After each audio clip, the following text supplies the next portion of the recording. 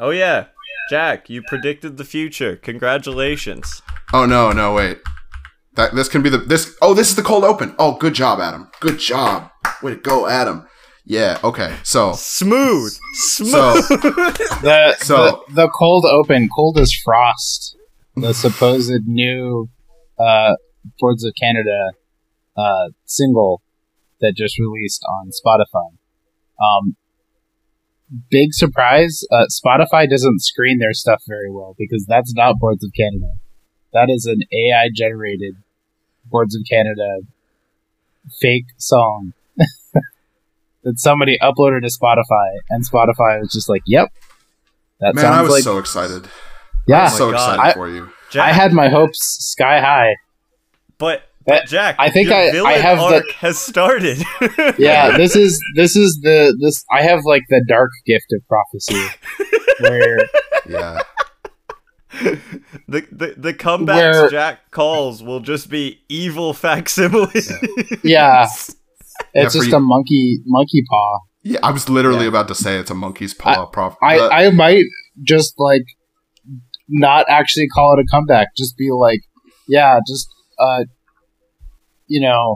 don't call it a comeback, Morrissey, and then Morrissey will drop dead, and everybody will clap. Yeah, but see, Jack, I don't think there's a choice. I think that you don't call the Morrissey comeback, and Morrissey like claims rights to all Smith's records and takes them off the market forever. Like, Yeah. Morrissey posthumously edits his voice out of every Smith song ever and refuses to have anyone re-record the vocals ever. Yeah, there's no winning. I think this is great. Just remember, Jack, if you wish for ghosts, you get ghosts. And I'm the Glinda the Good Witch, so no wishing for dead people. Leave that to me. Okay. We'll see you soon, Edith. Because we don't... Yeah, exactly. Edith is coming, but Edith is going to be cool, if not confused. If you wish for Edith, we're going to get an evil ghost. We're going to get AI Edith. Yeah. Actually, that would be the most likely Edith resurrection. Yeah. True. Woof. What if that's Jack's power? What if it's just AI related? Oh man, this is my curse for bringing it up in like the first episode, being like, it's gonna be used for evil, guys. I hope we figure it out, and then AI is just like, yeah, you want to see some more evil shit?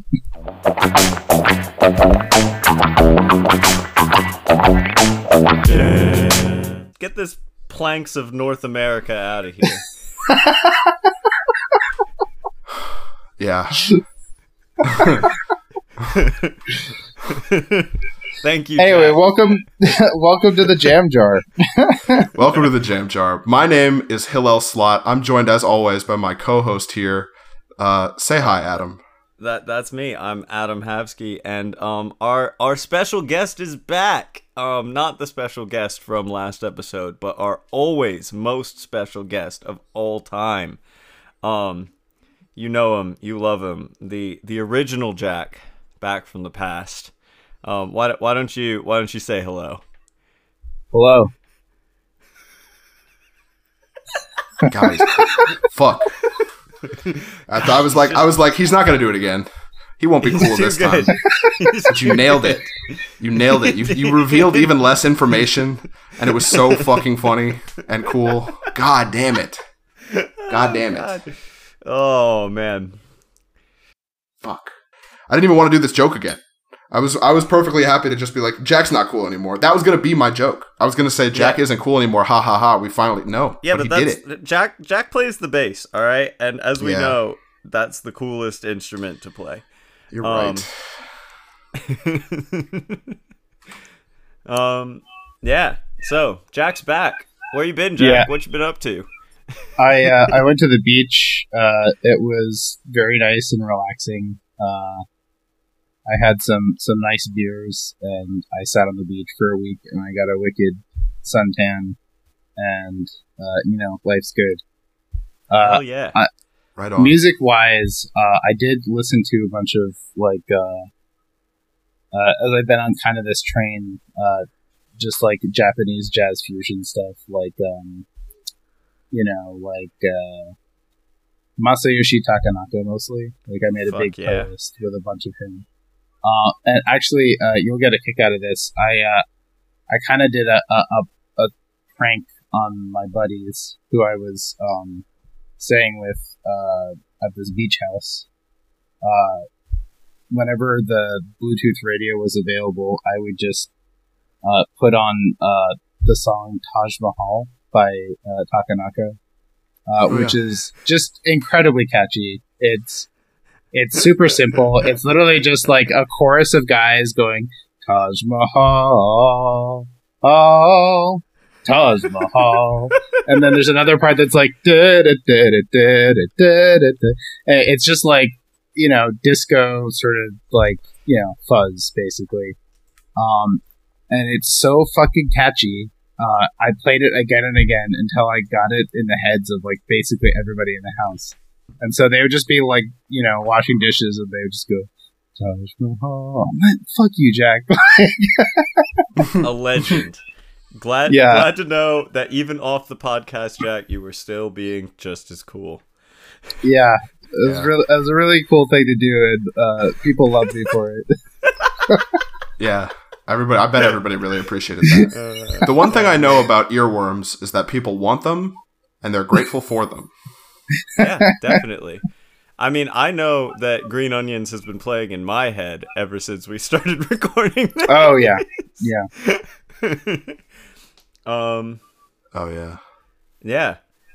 I guess the only other thing is in an effort to promote this podcast, I've tried to make a social media presence, and one of the things I've tried to do is, as we've now established, we on the show, as with most people who listen to music on this planet, agree, love King Gizzard and the Lizard Wizard, and because they have 23 full-length studio albums. Is it 20? I think it's 23 with Petro Dragon. Yeah, I think it's 23.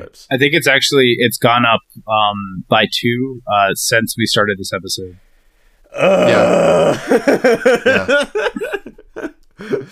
They just made two albums while we were chit-chatting here.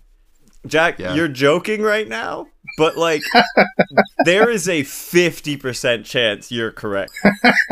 That they've released an album since we started? Yeah, it could be. Yeah. Like, I would, if I, like, go on Wikipedia, it's like, oh, new album that just came out, No, all right. So it is... Yeah. All right. That's what it is. There's a 3% chance that King Gizzard and the Lizard Wizard drops a new album every day. And it's just a flat 3%. So some years they drop like 7 albums, and some years they drop like 1 album. I think the most they ever did was 5, which was no. I think they beat it. I think they did 6 over the pandemic one of those years. No, it's really 2017 is their only like crazy release year. I gotta look it up because I thought I saw something. I'm looking at it right now. Yeah. 1, 2, 3, 4, 5, 25 studio albums. I am a fifth of the way there. I just made it to quarters today.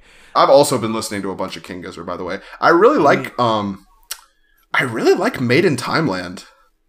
Like, I'm a big fan of that little project. I don't know if you could call it an album. It's only 2 tracks. It is an album, technically. But it's like 30, 40 minutes, so... Yeah.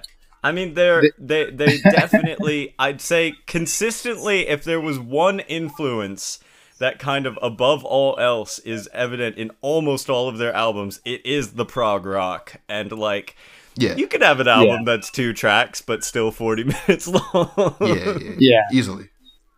I think that they definitely like to kind of bend what an album can be. That's kind of their thing. Because they like to do... They like to do concept albums, so they have a really strong creative frame there.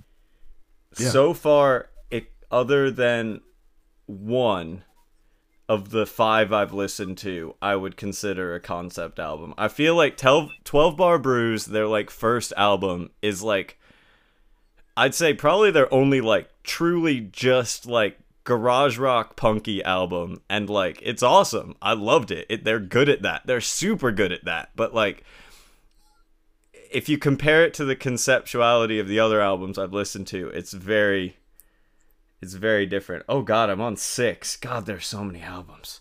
Quarters is their 6th album that they'd ever released. Yeah, it's just funny to think that, like, when you think of any other band listening to, like, 6 of the albums in their discography, it's like, yeah, I'm, like, pretty well versed in this artist. But, like, I've listened to probably, like, 8 or 9 King Gizzard albums. And it's still, like, I haven't listened to the majority of their musical output. So it's like, and just for a band that truly releases like such a variety of sounds, because like the next 2 albums I'm gonna do after Quarters are Paper Mache Dream Balloon and Nonagon Infinity, which I'd say are 2 of the most different albums they've released, like out of their early albums. I think Nonagon Infinity is like the one that like kind of rocketed them. Yeah, like I think that's a lot of people's jumping off point, or like where a lot of people were like off point. Like, yeah, a lot of people were like, "Oh, this is the album to listen to by then." But like, you were talking about, you know, good old Japanese jazz fusion, and Quarters is a jazz fusion album. Yeah. Quarters is like city pop. Like, it's yacht rock. It's crazy. I love it. Yeah. The first song is full on Dave Brubeck. It's in fucking 5. It's in 5/4. What's jazzier than 5/4? Would you describe that album as easy or hard listening? Would you say? Yeah. So, well, first, let me bring it all the way back to our last, to not our last episode, but the to date last released episode of recording. It will not be the last released episode when this episode comes out, but nothing like creating some temporal disturbances in the podcast verse. Yeah, wait, which episode are you talking about? Episode 3? I'm talking about episode 3. Because we on this podcast, we hail the prophet James Acaster. And he has a podcast where he makes comedians listen to random albums from 2016. Wait, really? Yes. Oh man. That's amazing. That's a better idea than our idea. Fuck. What, than our podcast? You don't have to tell him that. Well, of course it is. He's a professional comedian. Why aren't we making that podcast? Damn it. Well, because he knows famous professional comedians. I know. I'm getting there. Give me time. Why don't we just invite a bunch of famous people to our fucking podcast? We're idiots. We're fools. We're fools. But basically he does that, and the first episode I listened to is he had the guest he had on listen to a Death Grips album, which and wonderful. she was she's a big Prince fan. She listens to what James describes as easy listening. And Death Grips he described as hard listening, and oh boy, Death Grips is pretty hard. do I love that description, because honestly I feel like I've only recently come into my hard listening phase of music music appreciation. I find that like even things that I think could be considered hard by some people, like some more obscure jazz, I still think is much easier listening than something like Black Midi or Death Grips.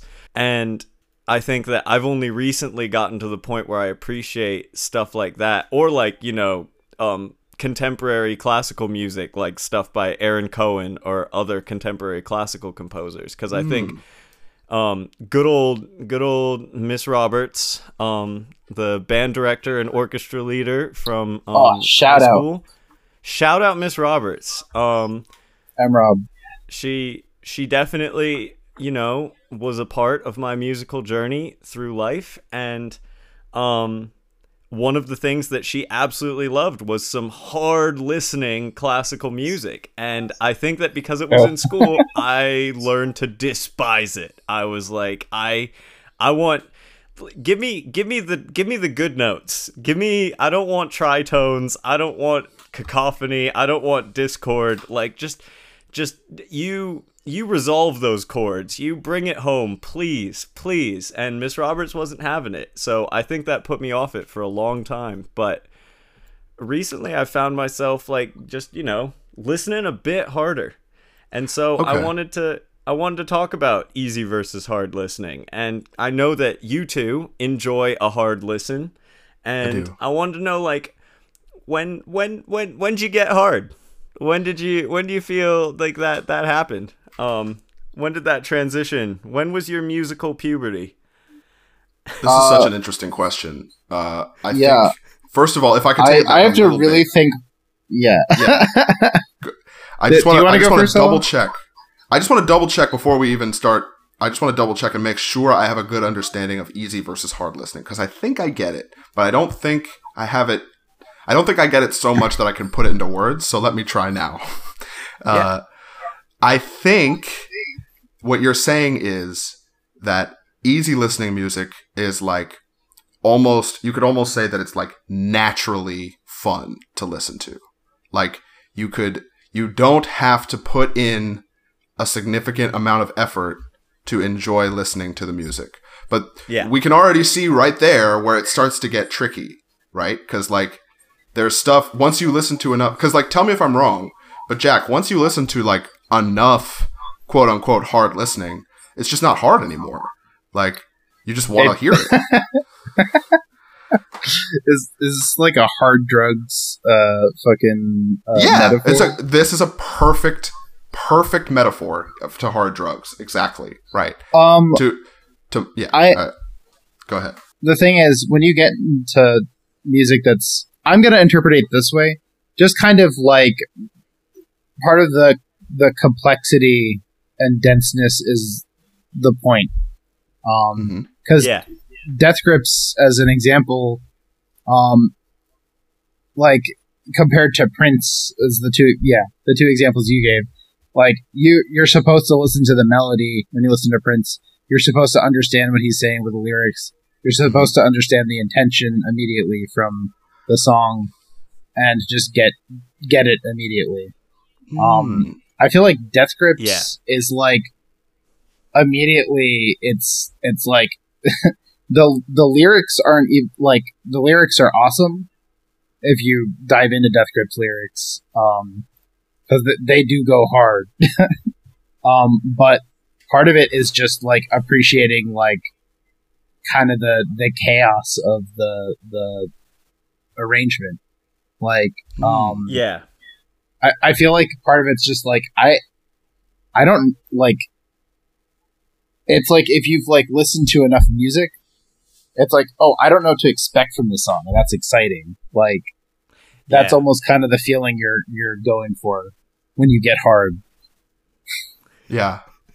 Another way of thinking about it is you can think about it as like the new game plus of music.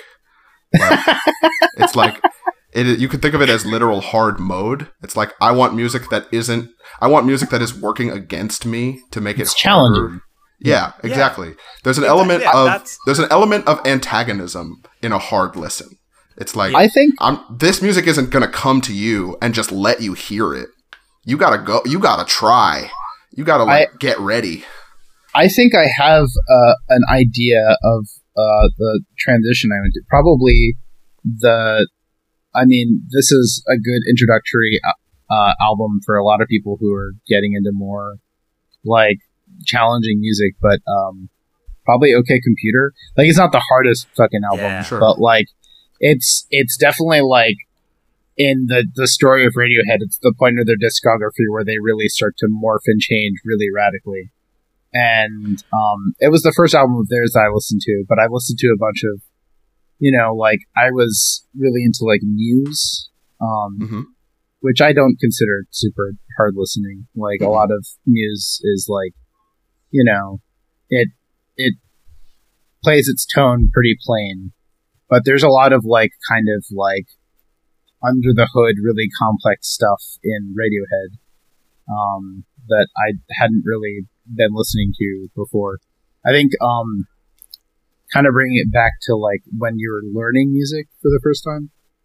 I do remember there was a moment where I was in kind of like a beginner's piano class in high school, and I would finish assignments really quickly in that class, and then I would just listen to music and try to learn it, and I had a lot of free time.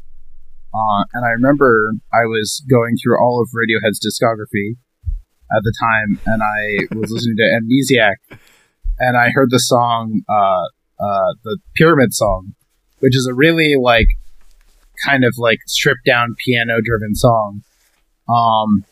And I remember I was like, okay, I'm learning chords. I can learn these chords and I can play it. And it's in like a fucky time signature.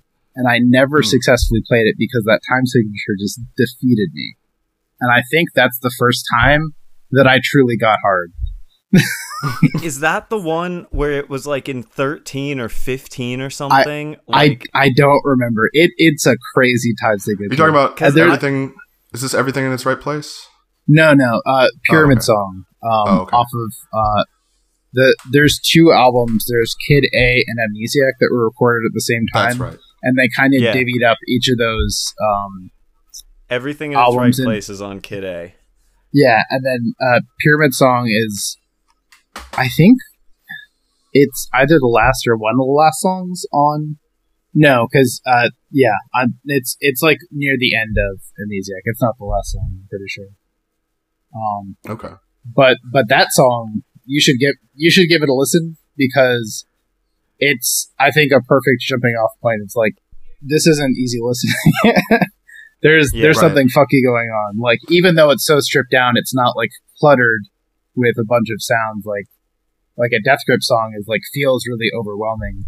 There's very few Death Grip songs that like don't kind of just like aren't dense. But you know, this song isn't dense. It's just like feels off kilter because of the time signature they use, and that I think is like the point in music where I was like, this is defeating me, and that's amazing. Like, music is so like incredible. I have two things. First thing is, we had piano class. Yep. I took piano at Blair. Yeah. I do not remember. I do. I don't know. A core memory is slowly being unlocked. I did not take piano, but I'm slowly like recalling the weird auxiliary like music classes we had at Blair. Oh yeah. Yeah, we had some weird ones. I think I want to kind of solidify the definition I'm going for in this case. Okay. I don't think it's necessarily like has to be it, but I think that enjoyment is actually a very small part of it. Because I think that, like, again, a hard listen is enjoyable when you enjoy listening to things that are challenging. Like, that's going to be enjoyable right away. I think that if that's something you're seeking out, and I think it's funny that... To some people, it's going to be enjoyable right away to some individuals. Well, yeah, if it's something you're seeking out. Like, if you're seeking out a hard listen, it's going to be enjoyable to you. Because I'm imagining...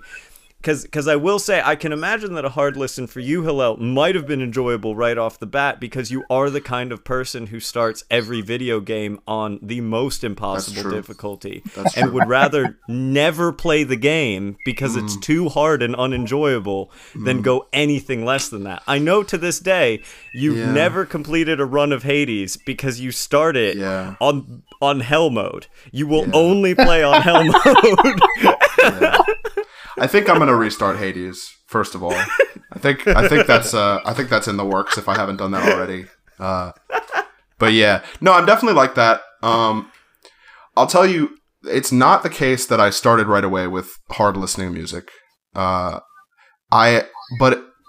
this question is like super fascinating to me because I think in some ways my wife did. Like Ash loves a hard listen. One of the things that actually got me interested in her back in 10th grade was like she loved bad screamo, like horrible screamo music that I still think is trash. Stuff that was like, it was people experimenting with what would become great music, but at the time was quite bad. It was like crunk core, so it was like crunk beats with screaming. There's a band called Broken Side. Indeed. A classic. I would call them a hard listen. But here's what, this is why I find the question so interesting, is because immediately my mind starts looking for like the missing link, like where does it go? What's a medium listen? You know, like is 3 Days Grace a medium listen? An intermediate, if you will. Yeah. I think that for me, thank you. Yeah, a hard listen really just comes to like complexity, because I'd find a lot of the Radiohead songs that Jack is talking about, I've been listening to for years. I find them quite enjoyable. I agree that they're hard listens, but they aren't overwhelming. Broken Side, and I think that you've brought up a very interesting point here in that, like, yeah, I mean, I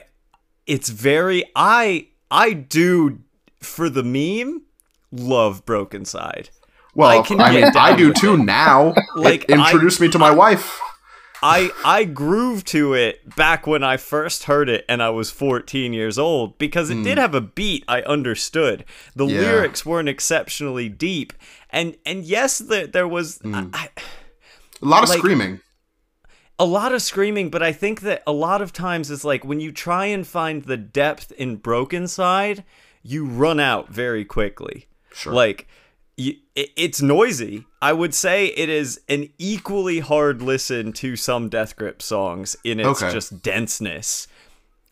Because the other thing I was going to bring up for my like history of hard listens would be like, I think probably System of a Down. When I started really listening to a lot of System of a Down albums, it like got me used to that kind of discordant, noisy sound. But again, I think that might be another instance where you would say like that's not a hard listen, because System of a Down makes a hard listen. You would, okay. A lot of System of a Down songs make a lot of sense. I think you might have found a good intermediate listen. Yeah. Maybe that's where my intermediate was. I would say OK Computer by Radiohead is also potentially an intermediate into advanced listen. Like I would agree. Yeah. No, I completely agree. I think they did more complex stuff later. But I think for me, I was just using that as an example of like where I got where it started hooked by Right.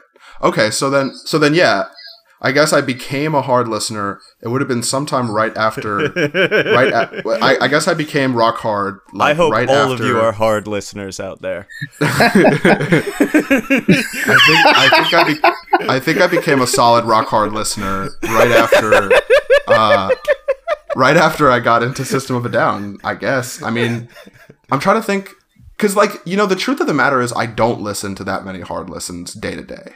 Like I think less than you might think. I enjoy Black Midi, and I enjoy some other stuff that would be pretty like, and a bunch of the Giz Liz Wiz stuff falls into this category. It's like not, and I guess like a few of the I do listen. Never mind. I listen to plenty of hard listens. I listen to them all the time. I've come around in the middle of my sentence. What I will say, what happens when you're hard sometimes. That's right. It's difficult for me now to like even separate what would have been a hard listen for me 20 years ago or 10 years ago or whatever. Yeah. Like right now, the new 100 gecs album, 10,000 gecs, that's like a super easy listen for me right now. I'll pop that on. I'll enjoy it. I won't pay any attention to it. It'll be super good. But there's definitely some moments on that album that I wouldn't have been able to enjoy on my first try. Well, that that leads me into another key point, I think, of the hard listen is that I'm coming back to joy, aren't I? Yeah. First try. If first try, because I think a lot of intermediate bands out there are both have a lot of depth, but first try they're still like enjoyable. Like I'd say Gizwiz, Gizliz, King Giz, the Giz himself. I love them. You can listen to most of those albums first listen and be like, "Fuck yeah, this rocks!" Like this is great. I did. Enjoyable music. There's definitely easy listens in King Giz. Like there's definitely albums that are just like no easy. Frills. Like what was the year of the Giz one where they just are rocking like really like soft flute melodies. Oh yeah, it's just like really one? like the one where that it's just jazz. It's like the smooth jazz King Giz. Yeah, that's we mentioned it. Sketches of Brunswick East. Yes, that one. Yeah, it's just jazz. It's just jazz. That is, if that's not easy listening, I don't know what is. No, I don't understand the question. Yeah. Right. No, I agree. I think it is. I think that it has depth, but I think fundamentally it's like I think that an easy listen though sometimes is that it deteriorates slowly, but like it does depreciate in goodness over time. The more you hear it. Whereas I think a lot of time a hard listen appreciates in value. Like there's better. There's a lot more to mine. Yeah. Yeah. Deeper well. Like right. Yeah. I really love stuff like that. I'm glad that like Death Grips is the example you gave as a hard listen, because they're definitely like an artist that like surface level you're just like, oh man, why is this like angry man yelling for like 5 minutes at a time? Like this is like overwhelming. Oh no.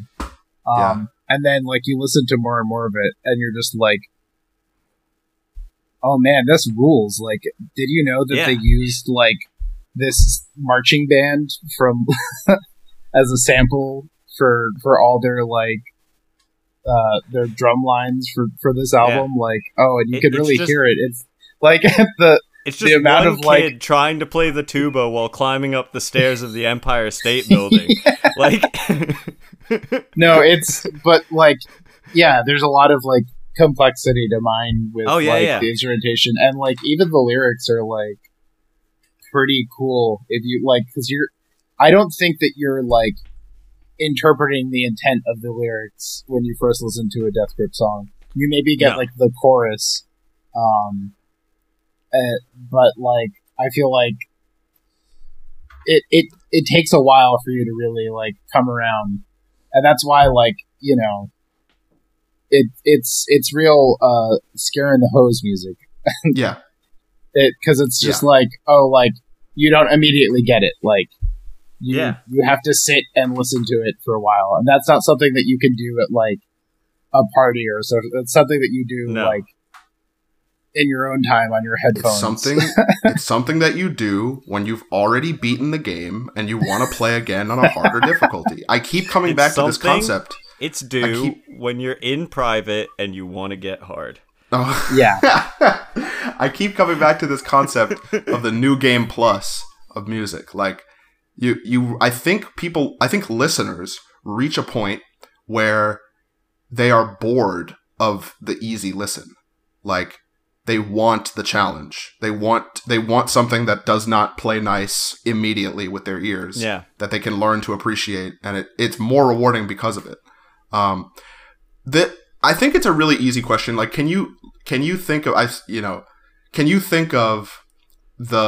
some categorical examples of easy listening? Because like for the hard listens, we've got a few already, like Death Grips, Black Midi. Those are the two that like come straight to mind.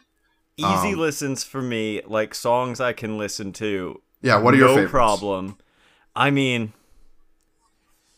I hate to say it, but I think a lot of EDM I enjoy overall, and I'd possibly say just a lot of EDM period that exists is fairly easy listening. Like sometimes it's got some coolness to it, and like I'd say that not all of it. There's huge amounts. Like Aphex Twin is obviously an example of like a crazy man who is difficult to listen to and also amazing. But he's got some hard listens for sure. He's got some hard listens, but I think that I'd say like, but like pop music is almost always an easy listen. A lot. I definitely of the agree time. with you. I definitely agree with you. I mean, you know, a lot of the apex EDM is super easy listening. Like I would put almost all of Daft Punk in that category. Oh yeah. For sure. In fact, that's my favorite. My favorite easy listening is Daft Punk. And the other one I would bring to mind is actually an artist that Jack showed me that I listen to a lot now, which is Tatsuro Yamashita. That kind of city pop. That kind of city pop goes down like fucking Coca-Cola. It is the easiest listen of all time. I can literally, I'll start dancing before I realize I've heard the music. Like it'll just happen. I think you stole my answer. But you know, I think something along those lines, like just like, you know, easy listening. Like I've been listening to a bunch of fucking jazz fusion. Yeah, that's probably my answer. I mean, I think that you can get kind of in the weeds with like there are definitely Daft Punk songs that like have crazy rhythms and are like much more complex than they seem. I don't want to dig in too hard on easy listening being like pejorative. I feel like a lot of easy listening has great depth to it. Like a lot of that jazz fusion and city pop is like you can discover new things about it on your 1000th listen to it.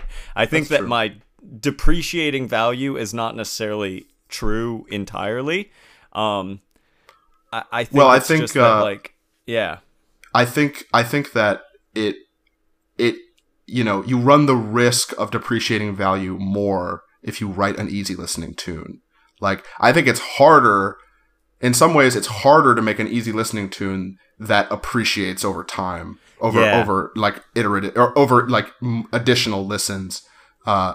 In some ways, the chaos of a hard listen song is like an automatic way to build that in. It's like just because for the simple fact that you won't get all of the elements on your first listen, it's like automatically going to be more engaging the second or third time you listen to it. I mean, yeah.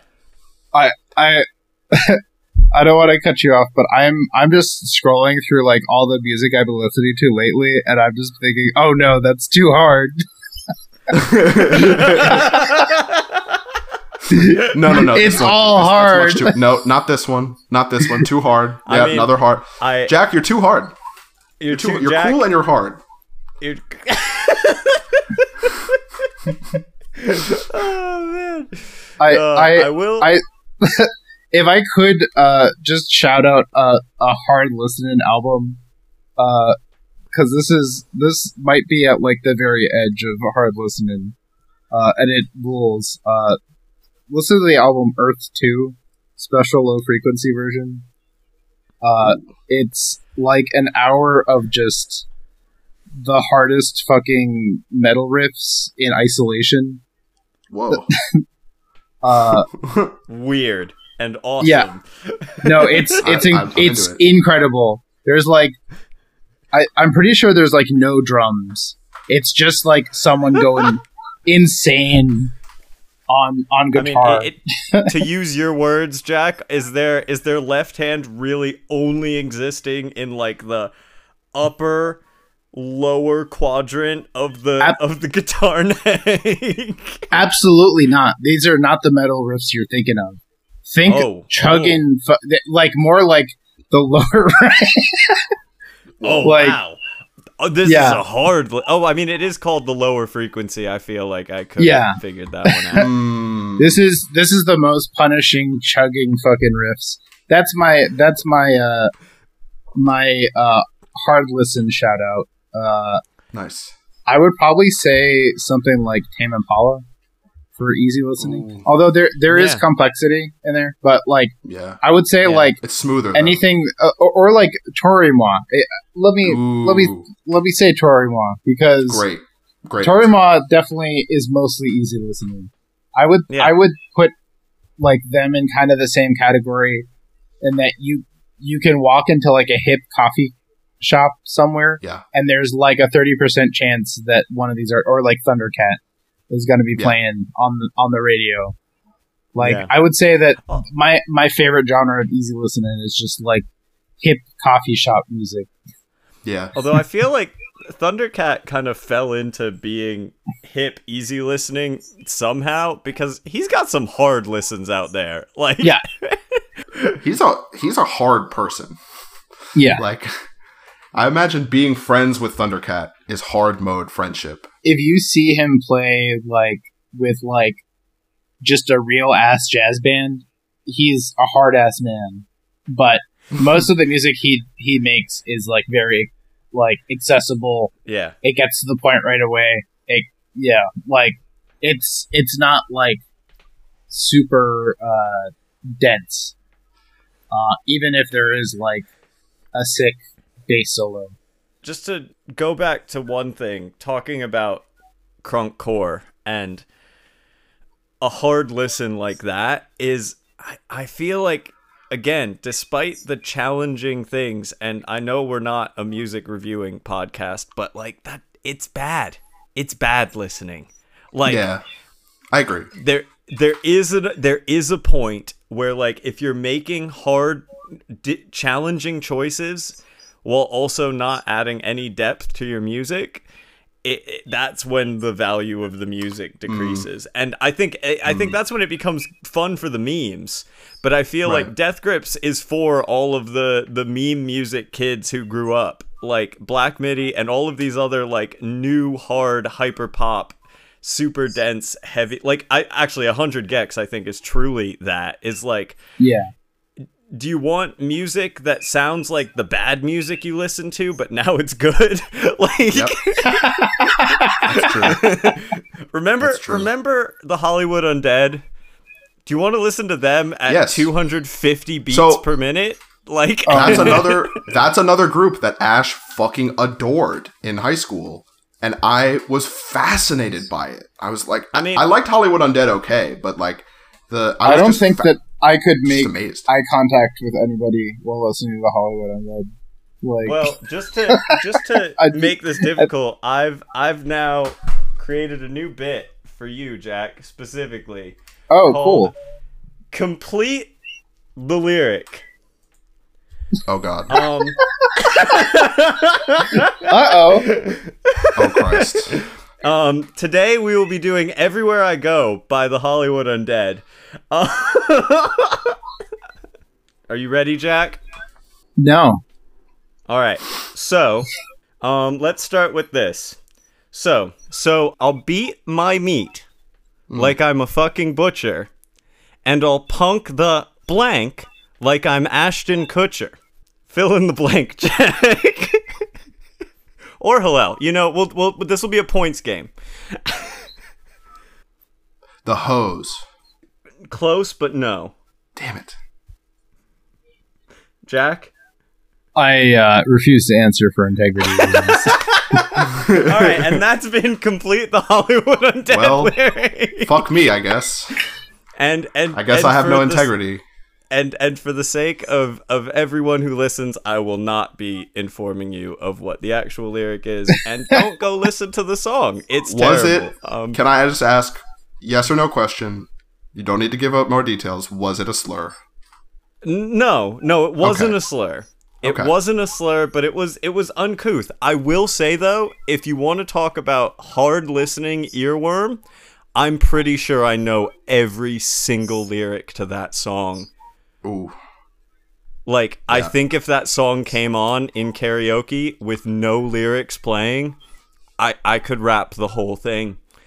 And that is my cross to bear. Like, I can rap some oh yeah. Yeah. That is your cross to bear. Yeah, hello, whatever you're gonna say you can rap, it's better than knowing all the lyrics to Everywhere I Go by Hollywood Undead. You know, I got an interesting one that I'm flipping over in my head right now, trying to see how I feel about it. But I'll just say it: Pigeons playing ping pong. that might be a band. That might be a band that skirts the line between the two. Honestly, because the thing is, it's super easy listening for me, but there's some hard moments in every show. I think we need to have an air horn. Well, no, but like, hear me out, okay? I think jam bands in general kind of skirt the line because they're easy in some contexts and they're very difficult in others. Like you couldn't really play Pigeons at a coffee shop, but you also, like, I don't know if it would make sense to just like dead sober put on some headphones and like decode a Pigeons live show.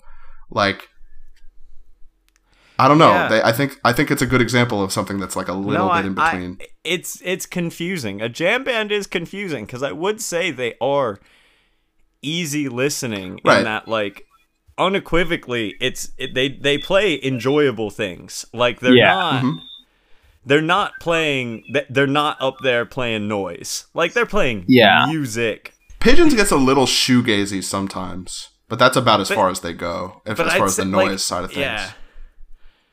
It's just like, I feel like, but at the same time, I do think your enjoyment of a jam band is directly correlated to how much you hear that jam band. Like, yeah, first definitely. listen of a jam band, low. 10th listen of a jam band, great.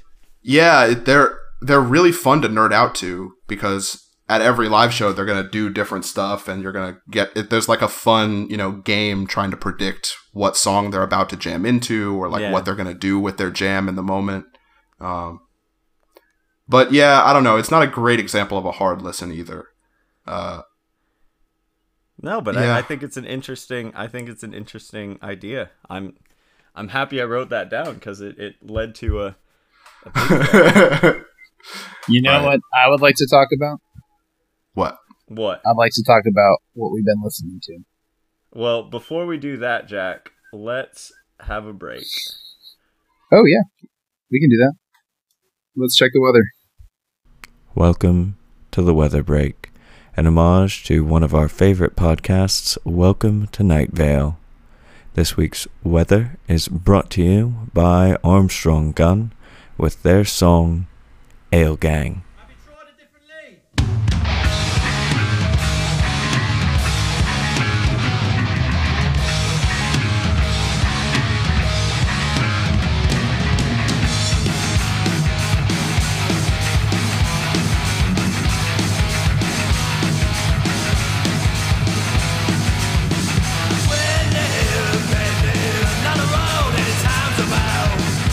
Golden lights burn the inside. Love and rose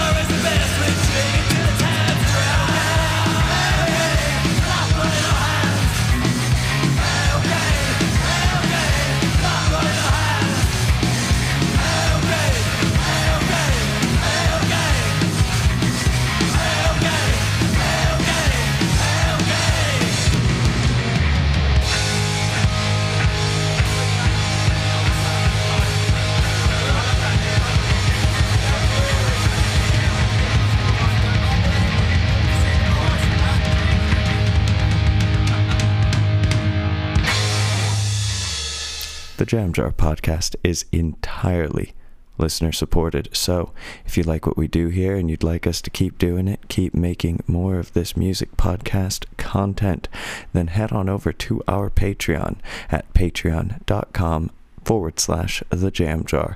That's The Jam Jar. No caps, no spaces, no added ingredients. We've got some cool stuff over there. We've got the extended cuts of our episodes, usually released a bit before they come out on Spotify, as well as MP3s to download of some of our weathers. So if listening to exclusive pre-release content sounds like your jam, then head on over and donate. Otherwise, we love all of you. Let's get back to the show. Yeah, I've been listening to the new Killer Mike, which I was very excited about because he hasn't done a solo thing in a while. Since like the early 2010s, and I came into listening to Run the Jewels as more of a Killer Mike fan than an LP fan. The new album is quite good. It does feel a bit weird coming out in the year 2023. Yeah, because it does feel like an old classic, like Southern rap album.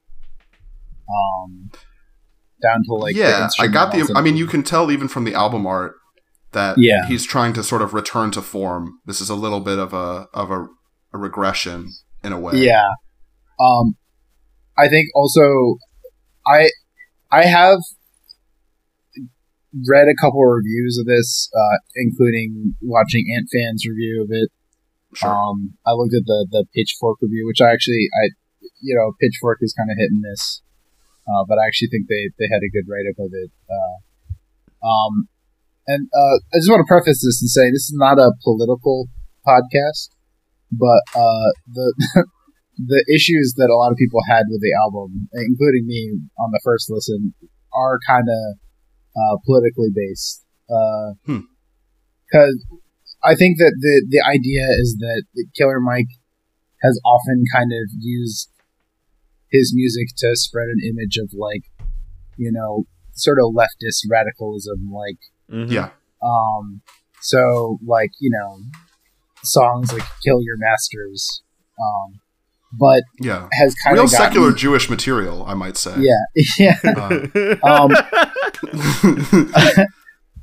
But in recent years, he's gotten in trouble for kind of centrist views, including like creating like a banking app,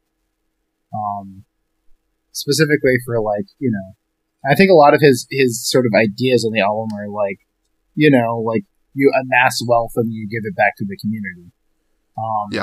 But I think that there's a lot of valid criticism for kind of wearing a facade of like liberation and then using that to amass wealth for yourself and then giving it back in a way that continues to amass wealth for yourself. It's just kind of like, just playing the capitalism game. And I think that it kind of doubling down on a lot of that stuff kind of left a sour taste in my mouth for listening to them. Even though, like, I think the album is really good. Like, I think it's definitely worth listening to. There were some tracks that I thought were kind of boring, like instrumentation-wise and flow-wise, but there are some tracks that are, like, really good. Like, the one with Andre 3000 is, like, incredible. Yeah. What did you think of the track with CeeLo Green on it? I forget the name. The first track, I thought it was good. It was a good introduction. It wasn't my favorite. I mean, I think definitely Scientists and Engineers is my favorite. Got it. But also, I only gave it one listen all the way through. I did kind of cringe at the line. There's some, I forget the exact phrasing of it, and I think it contains words that I can't say without destroying my good name. Like Hollywood Undead lyrics. Yeah. But there was something where he said, like, these guys are, like, broke back. And yeah, and that kind of was like, are we really like? I was like, these guys are gay, like that. It's like it really felt like a throwback album to like, 2006. Back when people said that on albums. Yeah, I think. Well, it's just like that sort of like jabbing is like pretty fucking old, like faux pas. Yeah, I did some really fast mental gymnastics to cover up that line, where I was like, "Oh, he probably means that they're sneaking around and that's embarrassing." Yeah, it's like, but no, there would be a better metaphor if that was these the case. dudes are gay. Yeah, I don't know. Yeah. I feel like that shit kind of rubbed me the wrong way. And there's a couple lines like there's like he got a lot of flack for like. Because people are like, "Oh yeah, you're a landlord," and then there's like a line where he's just like, "Yeah, I'm a landlord, pay rent, bitch," and it's just like, yeah, oh man, doubling down on the shit that people are just like this. That's fucked up, dude. Like, it's funny because I sort of saw this as like. I mean, you're right. I did cringe at a few parts of the album.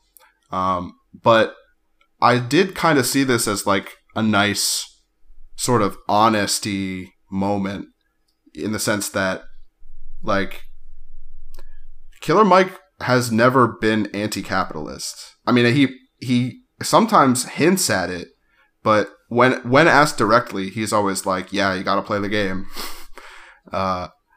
So in a way, it was sort of refreshing to see him like be honest about that in this album.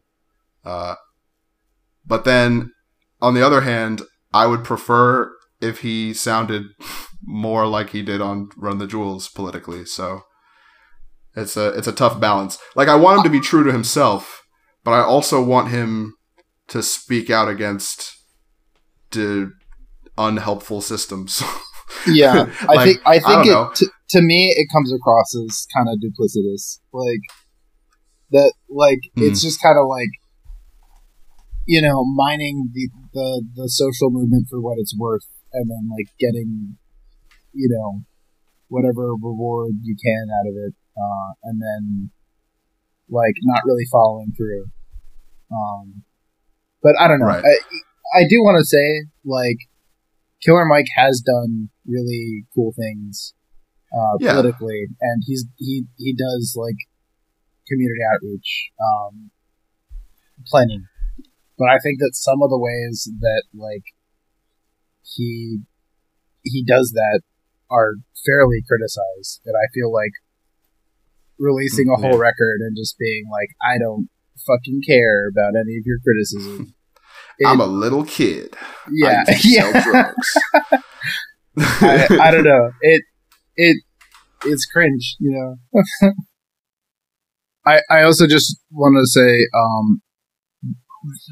there's a bit of disappointment with the Boards of Canada single that wasn't real and was fake. But there was a real Aphex Twin single that came out, and I listened to it, and it rules, and that's all I have to say about it. Just listen to it when you get a chance. Well, I've been listening to a whole bunch of music.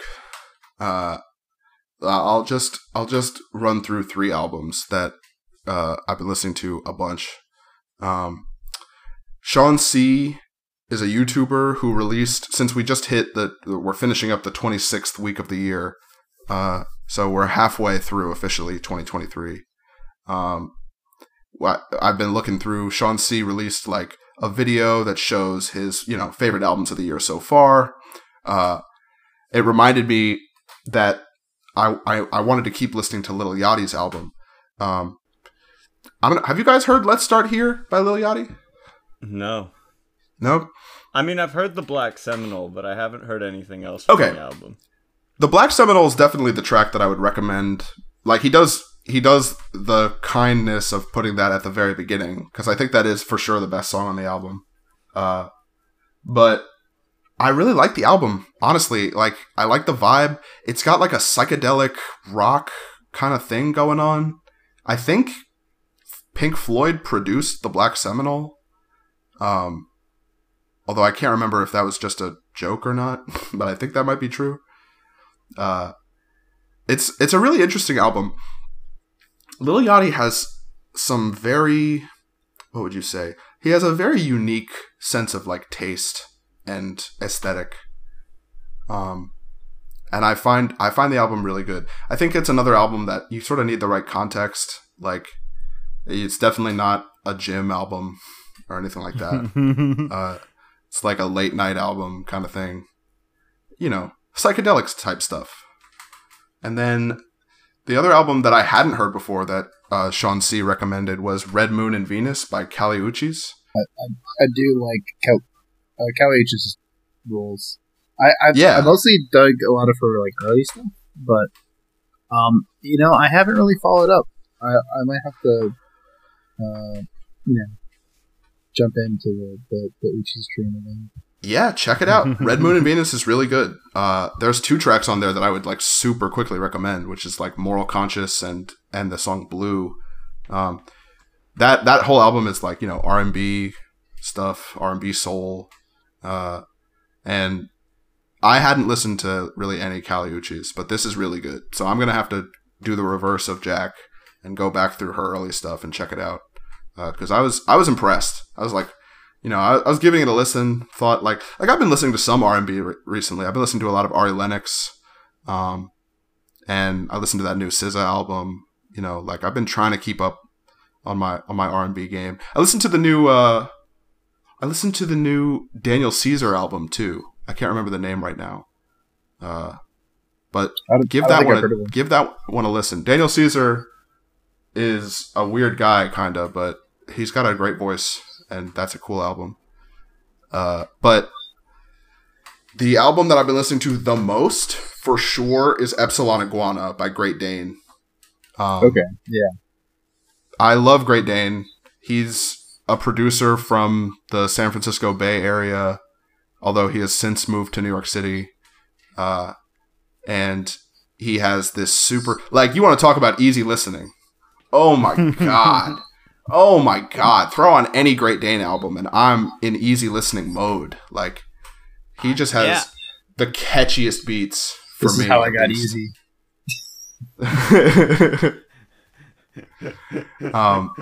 He's got 2 songs. I mean, he's got a not a huge range, but a range of vibes on this album. And there's 2 fairly different ones. Like, Quietly is an album featuring a singer. I should have brought her name to the table, but she does a good job, and that's like kind of a soft, like, it's got like a sad dance sort of hip hop vibe, in the background while the soft lead vocals do justice to it. I don't know. It's a good song. And then I'm With It is just more of like something you would play at an after party. But both have this sort of ethereal quality that I think he sometimes will push. He'll sort of lean into that, especially for like the summer. I think it's really nice to have some like sort of ambient summer beats. But Adam, what have you been listening to? Well, as we know, I've been gizzing and lizzing, but I do have 3 things that I've been listening to that I want to talk about. First one is Gorilla by Lil Sims. Oh yeah, I love that song. Bangs. New single she just dropped. I went back because I never listened to it before, and I listened to Hyperspace by Beck. Oh. And I'm level with you. I didn't like it. Yeah. I Beck wasn't is expecting that. Sort of hit and miss for me. I really like it wasn't like terrible. Like, sure. It wasn't like, God, unlistenable trash. But like, I don't know, I went into it with a Beck level expectation, which is usually like, I'm I'm going to love this because I tend to love everything he makes. And this one was just like, it was fine. But like, I feel like fine was a bit bad for Beck. Like, I wasn't ready for something to be fine. It brought me down a bit. Yeah, that's disappointing. It made me sad to be a bit disappointed in a Beck album, especially one that kind of had like this city pop vaporwave vibe to it that it just really he didn't knock it out of the park. Like, just didn't deliver.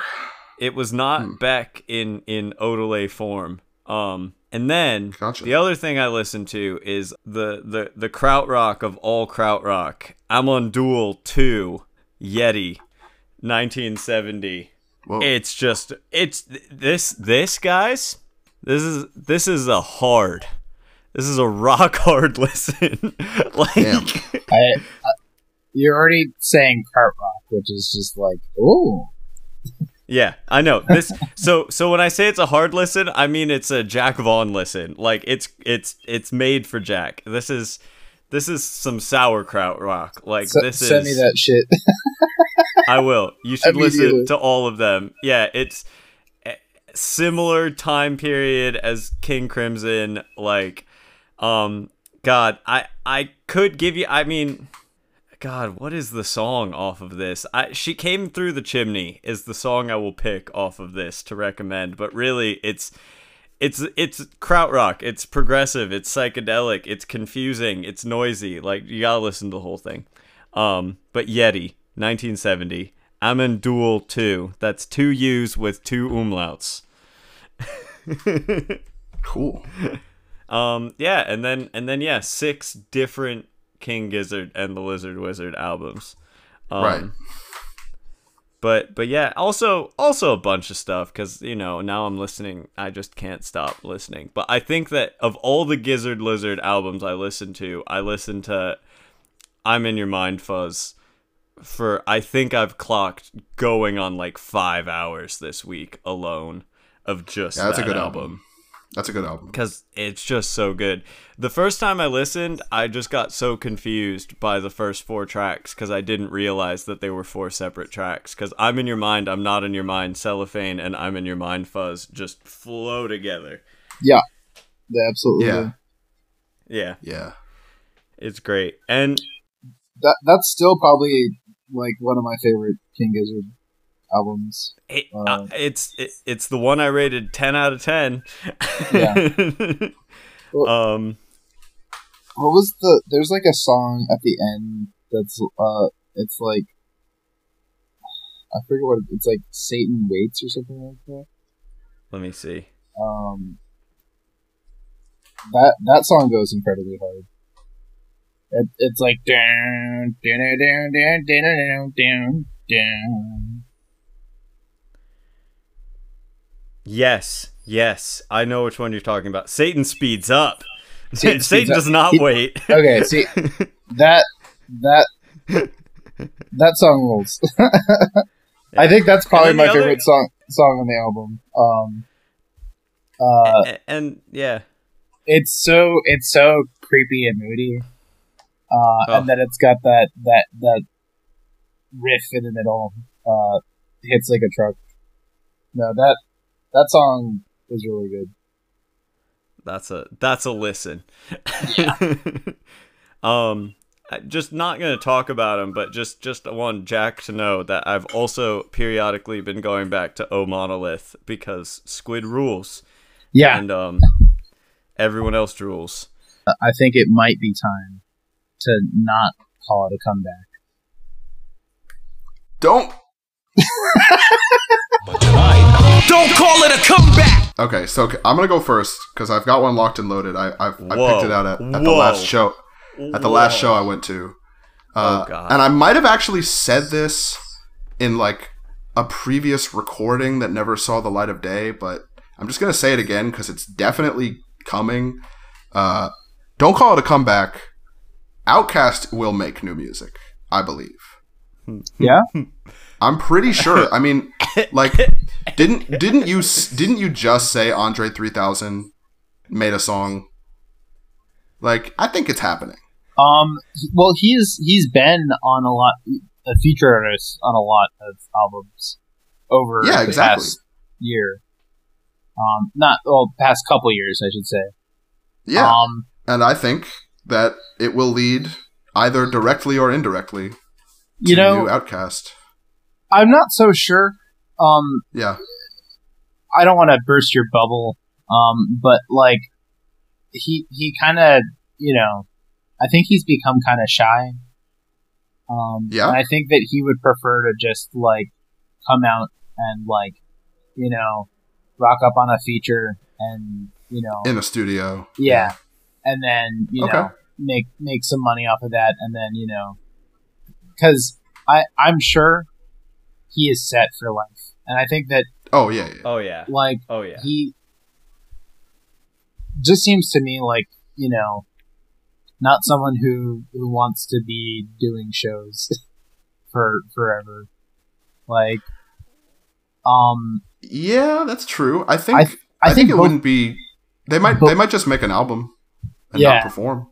Yeah, but I mean, like, this is like one of the biggest hip hop groups of all time. So yeah, I feel like the pressure to go out and perform. It'd be huge. Huge, yeah. I mean, and there's been we're talking millions of dollars. Like, it's real. That's real pressure. Like, people will really ask. Yeah. And yeah, I mean, I think there's been rumors for years, like, rumor is Outkast is getting back together, but it's just like, just Andre 2000, Big Boy talking about each other, and that I think they're cool now. I don't know if there's a big spat in between them, but I think it came down to just like, creative differences. I think they're pretty comfortable with what they're doing now. Big Boy's doing a lot of like production, and he's making money off of that. And occasionally, like, Andre 3000 will just create an album where he's just like playing the oboe. Because I don't know if you saw, he did do that. Like, oh, yeah. You should. I don't know if it's a full album. It's like a couple tracks where it's just him like. I'll have to look this up again. I think it's like an ode to like his father or something like that. For Father's Day, we did a couple years ago, and it's like just mostly him playing like the bass oboe or something like that. Oh wow! Yeah. Okay. Well, fuck me, I guess. Maybe. Yeah, I'm sorry. Maybe not. But maybe they were just waiting for us to mention them. Yeah. Did you ever think about that, Jack? No, I don't want to block I don't want to block the mojo. No one thought Oasis was gonna reunite. And they won't, Adam. They absolutely will not. Jack, I have magical powers. Okay. No one thought ABBA was gonna reunite. Yeah. That's what I was saying. No, nobody was like, who's gonna come back and it makes total sense? ABBA. Yeah. I've got the ghost of Edith Piaf standing right next to me. What we say goes. Yeah. What you say goes. Which is a great point. What have you got for us, Mr. Fucking The Gift of Prophecy? Yeah. Dr. Mojo over here. Dr. Powers. Shit. Puffy Amiyumi. But specifically the TV show, not the band. Yeah, I just want the show. Fuck, you're right. God damn it. I want them to do the Teen Titans theme song again. Another one. When there's trouble, not a new song. Just play that again. And just Taylor's call it a version. new song. But record it again. Yeah. Yeah. That's what I want. I want Teen Titans Taylor's version. Yeah. God, how old are they? But yeah, no, I stand by it. Puffy Amiyumi. I want some more of that, like, Japanese surf rock. Like, specifically, I like would be so down. 2000s J-pop, J-rock. Yeah. I'd be so down. You know, I fuck 100%. with J-rock. Maybe not specifically the Puffy Amiyumi style, but like, there's a lot of fucking good J-rock. So you know. Yeah, like the 5, 6, 7, 8s. I don't know. Yeah. All of my J-rock knowledge comes from movies and TV. I'm not gonna lie. I mean, to be fair, most of your knowledge comes from movies and TV, so it's only fair. That's true, but this specifically is from Cartoon Network and Kill Bill, Yeah. so It's just like that Percy D skit where he's just like trying to pass off something he's listening to, and he's like, "Oh, like, what is this from?" And it's like, "Oh, it's this band called blah blah blah blah blah." And they're like, "No, what is this from?" And he just like hangs his head and shit. He's like, "Naruto." Yep. Yep. Oh man. I've got one locked and loaded. Sweet. All right. Just because Aphex Twin put something out, and I want to just follow this Warp Records line Yeah. down to its source. Square Pusher again. He made an album in 2020.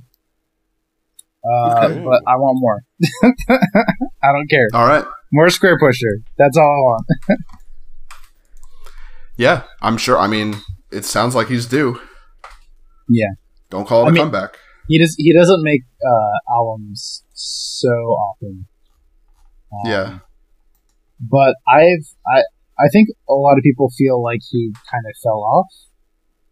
Yeah. And I listened to some of his later stuff, and I liked it. You know, it's not the same as like stuff in the 90s and early 2000s, but like I think he makes good music, and he should continue to make good music. And yeah, that's just what I think. I'm here. I mean, that makes sense. I would. Yeah, I would like more. Don't call it a comeback. Don't do I it. won't. All right, Jack. Sweet. Take us out. We did it, guys. We solved music, and the world is better for it. I'm sorry. I started laughing.